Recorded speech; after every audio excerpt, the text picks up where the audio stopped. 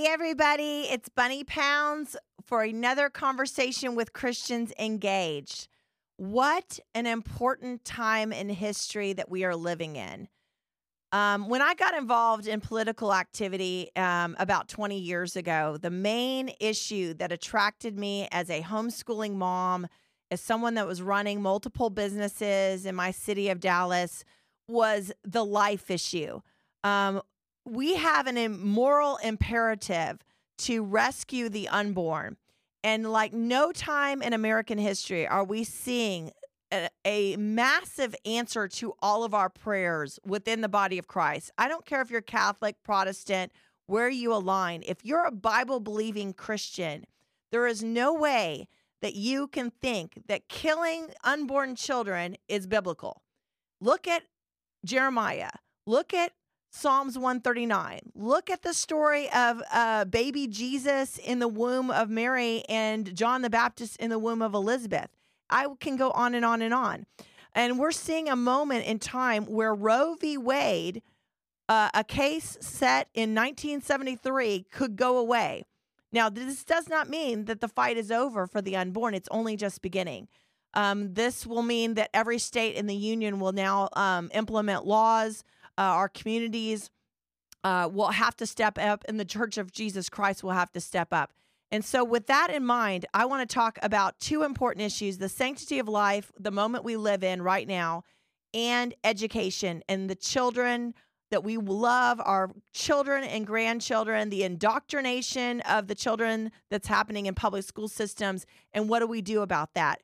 With my friend, Alan Parker from Justice Foundation. Many of you around the country are familiar with Alan's work in the Justice Foundation, but he was the lead counsel for Norma McCorvey, who was formerly Roe of Roe v. Wade from 2000 to 2012. And his efforts to make sure that this legalization of abortion on demand goes away. The Moral Outcry, many of y'all have heard about that amazing ministry. That is a ministry of the Justice Foundation, providing free legal representation to and a nationwide petition asking the Supreme Court to reverse its abortion cases. The Moral Outcry has been such an important voice around the country as Christians and people around the country say no to abortion and want to see this overturned. Alan, thank you for joining us today. Such a great day. Thank you, Bunny. It's a great honor to be with you today. Well, when I think about people, and I've told you this privately, when I think about people that have held the line for so many years and just been consistent in what God's called them to do, as an attorney, as someone that has been a spokesman on this cause, you're one of those people. I mean, you could have done anything else with your legal career, and you've chosen, you and your beautiful wife, to stand on the front lines of this battle. I mean, what does it feel like right now, after decades of working on this issue, to see what could possibly be a post-Roe world soon? Well, it's very exciting, and can't wait for it to be over, in a sense. The part of it that ends up reversing Roe v. Wade, as you said, that's the first step. It's kind of like ending the slave trade before they ended slavery. So no state really can ban abortion as long as Roe v. Wade is the law of the land. So I would just say this: God called us to do it, and God is doing amazing, extraordinary, unusual things to see the end of Roe v. Wade in our time right now. As someone who's stood on the front lines of this battle for decades, I know you've had many thoughts about the body of Christ and our response or non-response even on this issue. We all want to be the prophetic voices and shout and scream at the body and say, hey, guys, get your act together. But I mean, seriously, how do you communicate when you're in churches or you're around the body of Christ to communicate on the importance of this issue and really some of our silence on it? Well, first of all, I point out Norma and Sandra's example themselves. They were Roe of Roe v. Wade and Doe of Doe v. Bolton, the two cases that brought abortion to America. both of them were silent for a while. But then Norma Rowe began to work in abortion clinics, and she saw the reality of the horrors of what goes on in abortion clinics. And then she changed her mind. A little girl who was a sidewalk counselor's daughter invited her to church. She heard John 3:16. She gave her life to the Lord. And then as he began to clean up her mind and her thinking, as she read the word, she realized what she'd done was wrong. And she got baptized publicly on ABC News. And she spent pretty much the rest of her life trying to reverse her own case. And that's what she asked us to do. So you can read her testimony on our website, thejusticefoundation.org. So then Sandra, she was the Mary Doe. She never wanted an abortion at all. In fact, she was being forced to have an abortion. And they told her, if you don't tell that you're against abortion, we won't make you have one. And the case can go forward. And it did, with incredible fraud on the court. And that story is on our website and her sworn testimony also at the Justice Foundation.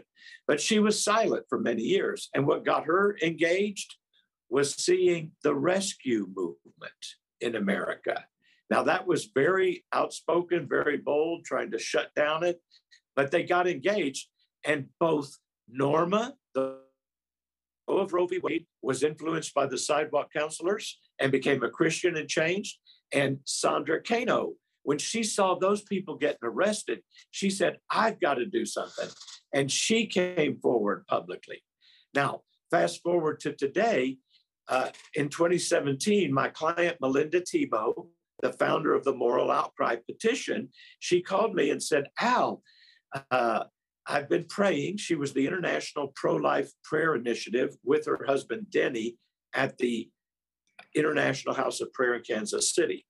And as she was praying one day, she got a picture in her mind of rolling out a scroll before the Supreme Court, a petition asking them to reverse Roe v. Wade, like William Wilberforce and the abolitionists of slavery did a petition to the Parliament. If you've ever seen the movie Amazing Grace, it's a very dramatic scene. My favorite movie, by the way. And I remember sitting in the movie theater. I digress on this topic, but everyone knows my love of William Wilberforce and that story. And I'm like crying in the movie theater, right? That God would privilege us to be called into this place of bridging the gap in government. So anyway, keep going, Alan.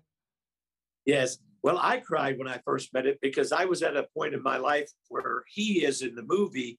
They haven't had much success. Right. And at that point, Norma and Sandra's motions that we filed them for them. We represented them to reverse their case. We took a case of theirs all the way back to the Supreme Court, and the court declined to hear it. They didn't rule against us. They just said, we're not ready. They denied cert. Technically, it's called, we don't want to hear your case. Does not mean we rule against you. No precedential value, but it was pretty heartbreaking. And then that movie came out, and I said, all right, we're going to keep going. And Melinda, I said, no one's ever done it before, but and then she said, can it be done? And I said, well, yes, there's no reason it can't be, so it should be able to be done. And we have a right to petition the government for redress of grievances. That's a constitutional right to every member of your audience, every Christian in America. That's why you can write letters to the legislature. That's why you can go testify. You're petitioning the government to correct something, redress a grievance in the somewhat older language of the Constitution. So who was it that created this grievance? We call in the petition a crime against humanity. Like Dred Scott, the slavery decision before the Supreme Court, like Plessy versus Ferguson, the segregation case in 1896, where the Supreme Court withdrew legal protection from a class of human beings, creating a crime against humanity. Slavery and segregation withdrew legal protection. Well, so does abortion. There's a right to life in the Constitution. You get it, I get it. But, this group of humans in the womb, we're not going to give it to them. So who do we have to petition? It wasn't the state governments that made this error, this crime. It wasn't Congress. It was the United States Supreme Court in the Roe and Doe decisions. So that's the number one reason why we petitioned the Supreme Court. Now, when the Lord told me to collect the women's testimonies, I prayed for about 30 days, and he gave me a scripture that your group can pray into right at this time. Isaiah 28:14-22. It says, God says to the mocking judges, you don't think the overwhelming scourge will reach you because you've covered yourself with fraud and deception. And that's what Roe and Doe are, fraud and deception, particularly in Sandra's case, where she didn't even want an abortion. But then the Lord goes on to say, I will make justice the measuring line, righteousness the plumb line. Hail will sweep away the refuge of lies. Waters will overflow the secret place, and your covenant with death will be annulled. The agreement with the grave will not stand. Wow. And that has sustained me for 22 years. And think of the amazing things we're seeing right now. And that took us to get us to this day. We're in the Dobbs, Mississippi case, more than 30 years. It's been 30 years since the last time the Supreme Court considered whether to reverse Roe v. Wade. That was in a case called Planned Parenthood v. Casey. So what happened since then? Number one, two people who won landmark Supreme Court decisions, Norma and Sandra, have asked the Supreme Court to reverse it. That's never happened before in American history. Then there was the election of Donald Trump. And it was the most amazing thing in American political history. Nobody ever came out of nowhere to get the presidency. And then the nomination of Neil Gorsuch took the nuclear option. That's what they called it. They had to radically change the rules, which the Democrats had already done, but we used it on the Supreme Court. Then Kavanaugh went through the hearing from hell. And then Rosh Hashanah came and Ruth Bader Ginsburg died. And for a Jewish person, that's the high daily holy days for repentance. And apparently she may not have died before repenting. I prayed for her salvation many times. We don't rejoice over anyone's death, but it allowed Amy Coney Barrett to get on the court. And she just sailed through. And then this Dobbs case was held and considered 22 times before it was taken. And that's highly unusual. And why am I emphasizing the phrase highly unusual? In that scripture passage where the Lord told me that the covenant with death would be annulled, I had also been asking him, Lord, this is the biggest brick wall in the law. How can anybody break through this brick wall? It's called the abortion distortion by lawyers. You don't even get normal rules of procedure. And in verse 18, it says, again, this is the Lord speaking. For I, the Lord, will rise up as at Mount Perazim. I'll be stirred up as in the valley of Gibeon to do my amazing, extraordinary, unusual, alien task. And I thought, wow, okay. And Baal Perazim, my Bible had a little reference. That was that name means the Lord, the master of breakthroughs. So I was asking the Lord, who's going to break through? He gave me the name, I will. And that was a place where David fought a battle against the Philistines. And he said, Lord, do you want us to fight? And will we win? Which I was also asking. Not a question you ask the Lord every time. Ours is to be faithful. The results are his. But I was asking it. It was a pretty big question. And he told David, yes, I want you to fight. You'll win. David won. And he named it Baal Perazim, the Lord, the master of breakthroughs, because he broke through our enemies like the breaking of many waters. And you don't normally have breaking of water in a battle, but you do in pregnancy and abortion because the placenta is broken. And then the baby's either born alive or cut up into pieces and born dead. So God is in this thing. That's what I want people to know. And we have to bring the children into the world. And then, as you mentioned earlier, we have to educate them the right way. Yes. So just a few more minutes on this sanctity of life issue. And that's why I love you, Alan, because here God gave you a career in the law, an understanding of our systems, but yet at the same time, you're a man of prayer and a man of the word. And that's one of the things we're trying to call the people to, because, Yeah. we don't have to we don't have to be fivefold ministry gifts in behind a pulpit. You are that person in your space of influence, right, in the legal profession, and God has used you all these years in that space, and I just want to honor you for that. So Roe's, let's just say Roe's overturned. We're all believing we're going to have this great victory party, and we're all going to be crying tears of joy. That means we all have to step up in the body of Christ even more. And every local church, my call to the local church is every local church in America better start adopting a crisis pregnancy center and start figuring out how they're going to get involved in actually helping these women and actually reversing the scourge of abortion in our land. What is your advice to the church in a post-Roe world, Alan? Absolutely support the local pregnancy resource centers financially and getting people involved in it. And also work with those people who are waiting to adopt newborns to get them on the state safe haven law waiting list. And because there are three main reasons for reversing Roe v. Wade that even your group should know about, because they can persuade people this is the right thing to do. I believe we can reduce the anger and reduce the abortion wars and make abortion as unthinkable as slavery and segregation were with these three main arguments. And these are in our petition. They're in our briefs before the Supreme Court. And two of the arguments were cited were brought up by the Supreme Court in the oral argument. One is a crime against humanity as bad as segregation, and Justice Alito brought that up. And the United States attorney had to admit segregation was bad, and it should have been reversed right away. But when he asked, well, should abortion, if segregation had come up 8 years later with no other changes, should it have been reversed then? Well, Your Honor, that's a different question. So number one, it's a crime against humanity. It's killing infant life. Number two, it hurts women.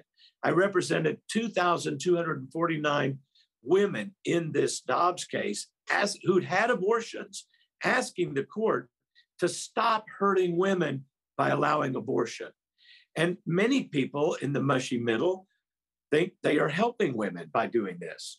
But instead, the third argument is today, there's a far better alternative than killing a child available in every state called the Safe Haven Law.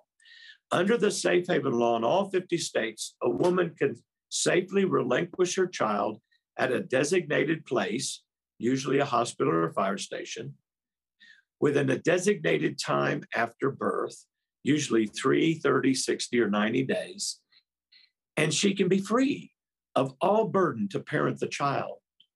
So what did Roe and Amy Coney Barrett ask this question? Doesn't the Safe Haven Law eliminate the burden of parenting? And that's what it was. The unwanted child problem was what Roe dealt with. And they said, we don't know when life begins. Well, of course, now we do know when life begins at the moment of conception. And it's time to stop killing the child. But even if you live in a state like Texas or Arkansas or Louisiana, which will ban abortion, the woman does not have to carry that care. She does not have to parent that baby. She has to carry the baby to birth unless her life is in danger herself. But we're going to take killing the child off the table. But we say, don't kill the baby. Don't hurt yourself. Please. It's mercy for the mother, justice for the baby, mercy for the mother. Give us the baby, and then we'll give them, this is the fifth argument, that we're going to give them to the 1 to 2 million families which are waiting every year on a revolving basis to adopt newborn children. Because it's a little known fact that 10% of American women between the ages of 15 and 44 are infertile.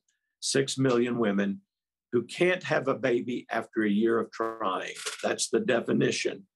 And about a year or two of trying, 2 of those 6 million women every year on a rolling cohort basis, they start saying, I want to have a baby. I can take care of a little baby. I can give that baby love and a home. So it's the love, love, love solution. Love the baby. Don't kill it. Love the mother. If you can't take care of the baby, or you simply don't want to, give us the baby, and then we'll give it to the waiting homes that want to love a newborn baby into maturity. So it's a great solution which can make unthinkable abortion in the future. It is so good, and such a great plan that everybody needs to get their head wrapped around so they can communicate this. All of you leaders out there, this is how we communicate this issue. Okay, so Alan, you've already go ahead. People can sign it at the moral outcry petition. Yes. And their signature calling it a crime against humanity is evidence under the law of judicial precedent, according to a book that amazingly came out in 2016, co-authored by Justices Kavanaugh and Gorsuch and 8 other judges, before they were even on the short list for Donald Trump, way before they were on the Supreme Court. They said, if a decision has been severely criticized by the American people and it's wrong, that's a reason to overturn it. So wow.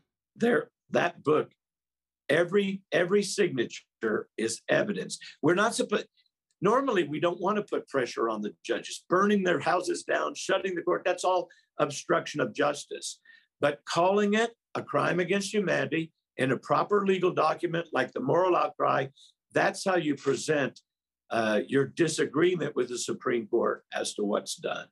So I urge everybody to sign the moral outcry, and we'll put their name in the next brief, because there may be more briefs after this, both at the federal and the state level. There will be a battle in every state, even if your state is pro-life now, like Texas, where I'm talking from. We're going to ban abortion, but then the other side will come back screaming and saying, we must allow abortion. So it's a battle either way. If you're in a state that allows abortion, you got to get in the battle to ban abortion. And if you're in a pro-life state, you got to defend what you got. So there's going to be a big battle every state until people understand, oh, this isn't as serious as we thought it was. Now, we can help the women and the baby through the safe haven law and through adoption. Yes. That is so good. And I know the body of Christ is waking up that foster care, taking care of foster care kids and adopting is such an important message for this generation. Okay, so you've already moved on in a lot of ways in your mind, though, Alan, on the education issue. Parents and grandparents are starting to wake up. Wow, what are they teaching in public schools? I mean, we're seeing people start engaging in school board races like never before. What are you seeing, and what's your heart for the education of our children? Well, people are outraged, and they have every right to be outraged. People, and the left uses such deceptive, nice-sounding words, like they want to do age-appropriate sex education. Sounds wonderful. Most people would agree until you realize, that they, by age appropriate, they mean you should start in kindergarten and preschool, telling your children how they can have sexual pleasure with their body and explaining all the ways they can do that with themselves or friends. Yes. It's just crazy. That's what they mean. And they believe in sexual pleasure rights, and whether the parent wants them to have sexual pleasure. So that means, I'm not going to say it, but it's awakening children before they should be awoke, not protecting their innocence, not protecting the purity of what God designed for them. It's awakening them way before they should be awakened. And it is grooming them to prepare them for that behavior. It really is. That's a good way to call it. So what do I think is it should be the parents' right to take their share of the education dollars for their child to the school of the parents' choice, public or private, religious or non-religious. And we litigated for that here in Texas in 1993. That was the very first case we ever took. And our successful litigation at the Texas Supreme Court opened the door for the Texas legislature to create a new kind of school. And that was a charter school run by non-government employees and nonprofits. And so we've already established you don't have to be a government school to educate people.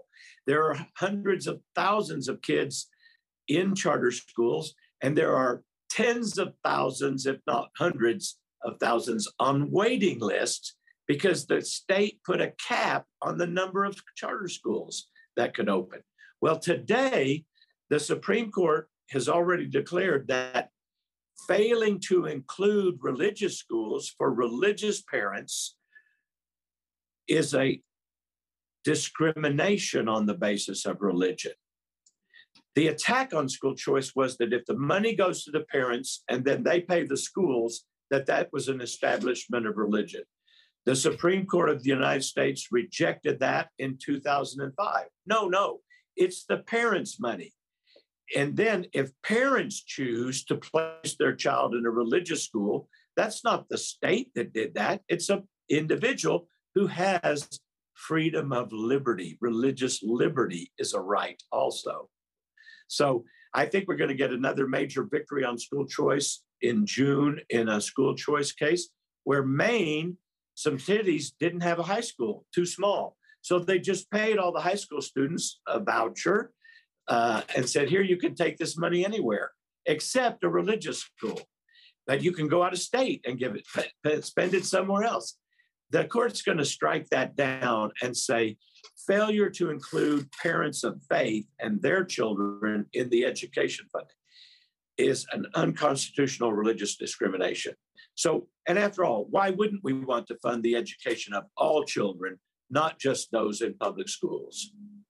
Well, and Alan, we're seeing, things change. Even in the last couple decades, I remember I got involved, I'll be honest with you, in political activity, going down to our state convention, talking to our platform committee as a homeschooling mom, saying, I don't want federal money or state money going to religious institutions directly. Why? Because there'll probably be some strings attached.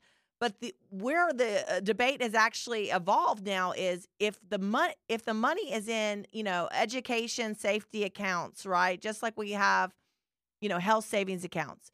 And that money is following the parents have jurisdiction over that. That totally changes everything. And I know our governor just recently, just as a testimony, has come out now for school choice. You were able to be with Governor Abbott as he said those great words. That was a great day. But just talk through, there's people that have concerns. Let's just say that. Concerns on all of this, how government money can actually educate our children and it be protected. Can you speak to that specifically?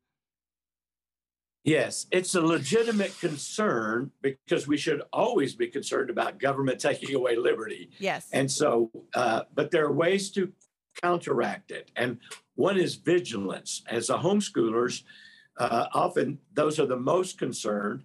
And even under choice, you'll never be forced to take the money. So one fail-safe is just don't take the money if it comes with strings. But the bills that we design specifically say there will be no more regulations than currently exist. Like there might be fire and health and safety codes. If you have 200 children in a building, you might need a fire escape, that kind of thing that already exists. No new regulation of private schools and nothing of curriculum, admissions, and the things that matter to most. This is designed to get government out of the business. And sometimes the public school says, well, that's no accountability. No, school choice is real accountability in that if you put a picture like some of these public schools did of what they want your child to do in the third grade in front of my child's out of there the next day, and my money goes with the child under school choice. That forces de-radicalization, unless you're just happen to be in school with a bunch of people who want that, and you don't want your child around those kind of people. It allows people to decide what's best for their child. Freedom to learn where their child learns best. And it's a great injustice to take a parent's money and then by law force them to go to a school that teaches contrary to their religious beliefs. That should never happen by the government in America. And by the way, since you were deeply and graciously and importantly encouraging people to be involved, one of the new things about school choice is there is a group called Liberty for the Kids, which is a single issue school choice lobbying advocacy organization for parents and any concerned citizen to get involved. We've never had that in Texas. There's pro-life groups who just deal with the pro-life issue. There's gun groups that just deal with gun. We've never had a group solely focused on getting this done. The people of Texas support it, but there is a huge, well-funded, well-lobbied up education establishment that currently gets the money that does not want to give it away to any parent. They'll bring up the strings because they think that's a poison pill, scare parents away. Even the Homeschool Coalition is with us. They've surveyed their members, and over, I think, 80% of their members want to accept it. And we exclude federal funding from the money in our bills because federal money does come from strings, but it's only 10% of education funding in Texas. So our bills usually say you take about 70 to 80% of the money with you, but that's what we did to charter schools too. They get less money than public schools, but they do a better job with less money. That's how private schools do also. We overfund education in this state already. This is such an important topic, and I'm glad you guys are hearing from Alan because he has the stats. He knows what's going on. But even in Texas, I get this question all the time. And again, there's lots of homeschooling organizations around the country. Look those up. But even in Texas, we have a problem with the rural communities being pro-public education, right, and against school choice a lot of times. And that tends to we see what should be conservative legislators coming out against school choice. But it's because if you think about some of those rural communities, and you know this, Alan, the ISD is the main employer in those counties a lot of times. And so it's a fear-based agenda. But real competition. I mean, we've seen that, right, in the medical field. Those of you guys who have ever got LASIK, right, or not that I've gotten plastic surgery, you can tell that I haven't. But if you did, you will see competition drives down the price, right, of those because insurance doesn't cover it. The same thing. If we have competition in education, the change that would make in public education would be astronomically different. And I know it would be just such a blessing because we do have economically challenged families that hold a Christian worldview that are forced to put their kids in public education. They have no choice. Both parents are working.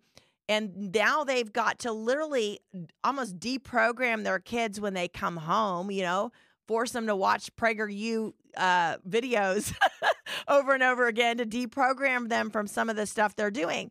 But this is such an important thing. And why do you think this should be one of the number one topics, Alan, that people are thinking about and talking about in the Christian community going forward? Well, in 1962, the Supreme Court of the United States said to God, we don't want you in our public schools at all. We're not going to allow voluntary prayer, hymn singing, or patriotic Christian songs or Bible reading. And so the Texas Supreme Court in 1908 refused to do that in a case called Church v. Bullock and said the result of doing that would be moral chaos and anarchy. Well, the Supreme Court introduced moral chaos and anarchy into our nation today. The children are not taught to honor and respect their parents, to follow God, that there is a God, that they'll be judged for their actions. Our country will be destroyed if we do not repent before Almighty God, and if we do not begin to turn back to God as a nation. I believe that we're under the judgment of God, have been ever since 1962. Then in 1973, we began to kill children in the womb. We have sexual immorality on a gross scale, and we have greed. And all four of those sins are listed in the Bible as major reasons why God even destroyed the nation of Israel and sent them into exile for 70 years. And if he would do it to his chosen people, why do we think he would not do it to America? So God is saying, America, return to me and I will return to you. He said that many, many times in the Bible, and that's what he's saying to America. But if we don't, then truly even more horrible judgments than we have seen will come upon this nation, because God wants to stop evil. He allows it to flourish for a while so that people have a time to repent. But after a time, he says, enough is enough. I'm going to stop evil. And each judgment is progressively worse, all designed to bring us back to repentance and forgiveness of sin and eternal life in Jesus Christ, our Savior, and blessing as a nation. Blessed is the nation whose God is the Lord's, and the people groan when the wicked rule. So going back to those rural legislators too, I just want to say this. There was a Republican primary vote on the first day of our primaries here in Texas, and 88% of the people in Texas, including every rural county, voted for school choice. The lowest it was in a rural county was 75%. So the people in their districts. Now, so Bunny, what you're doing is so critical to get rural people engaged in their political parties and engaged with their elected officials of both parties. And they've got to be involved. Part of it is the education establishment has 154 paid lobbyists in each session. The last time we checked the numbers, it can fluctuate a little bit. And they've got superintendents and telling them, you don't want to do this. Our schools are just great.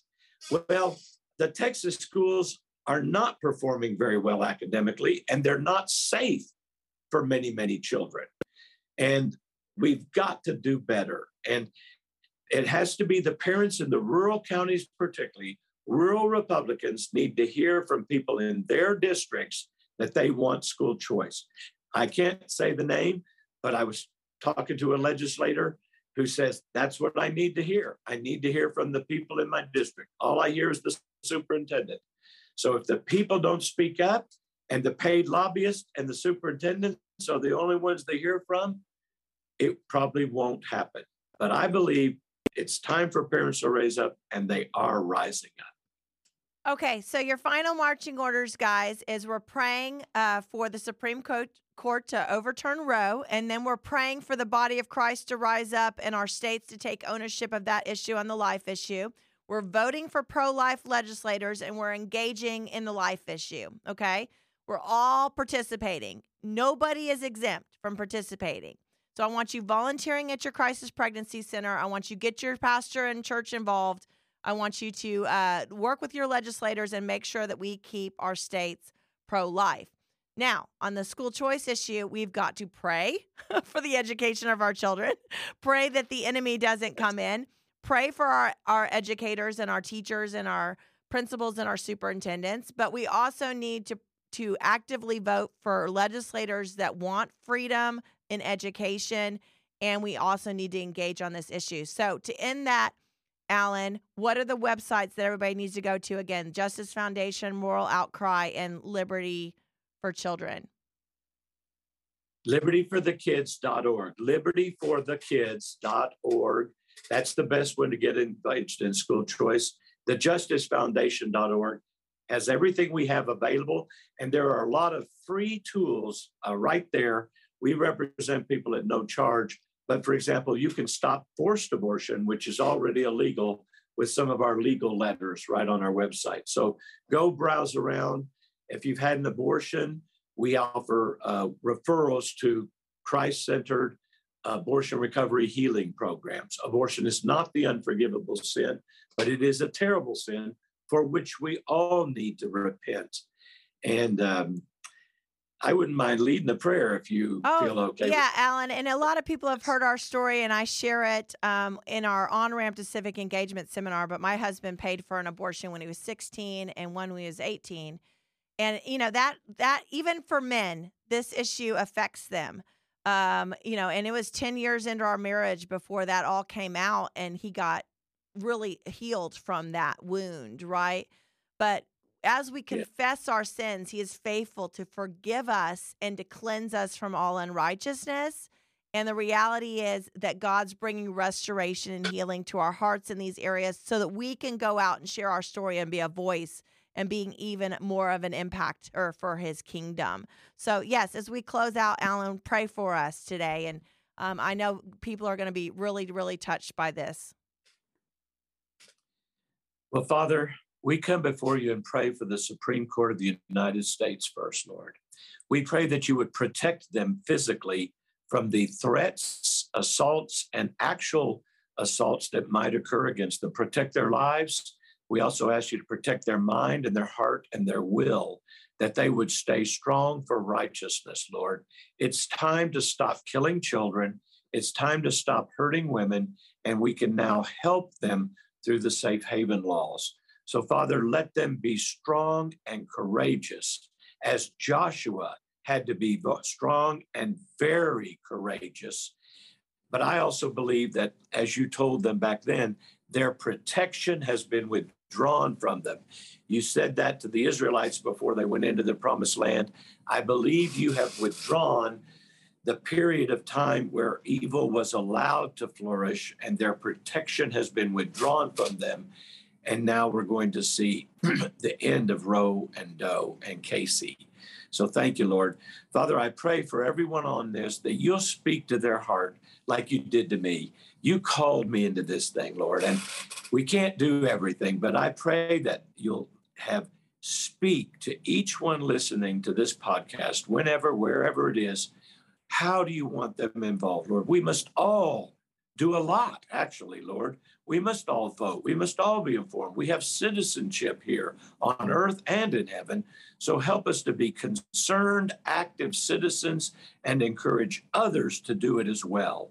In Jesus' name, I pray. Amen.